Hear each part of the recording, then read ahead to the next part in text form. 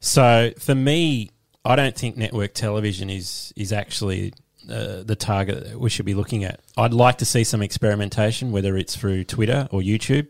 I agree, 100%. A live broadcast on Twitter seems like a marriage made in heaven for the FFA Cup, because you're partnering with the very medium that people are engaging it with. And it's something different. It's completely against the grain when it comes to a lot of the big commercial arrangements that they have in place. YouTube's another one, because you're then opening it up to, as long as you're not geo-blocking it, you're opening it up to a global audience.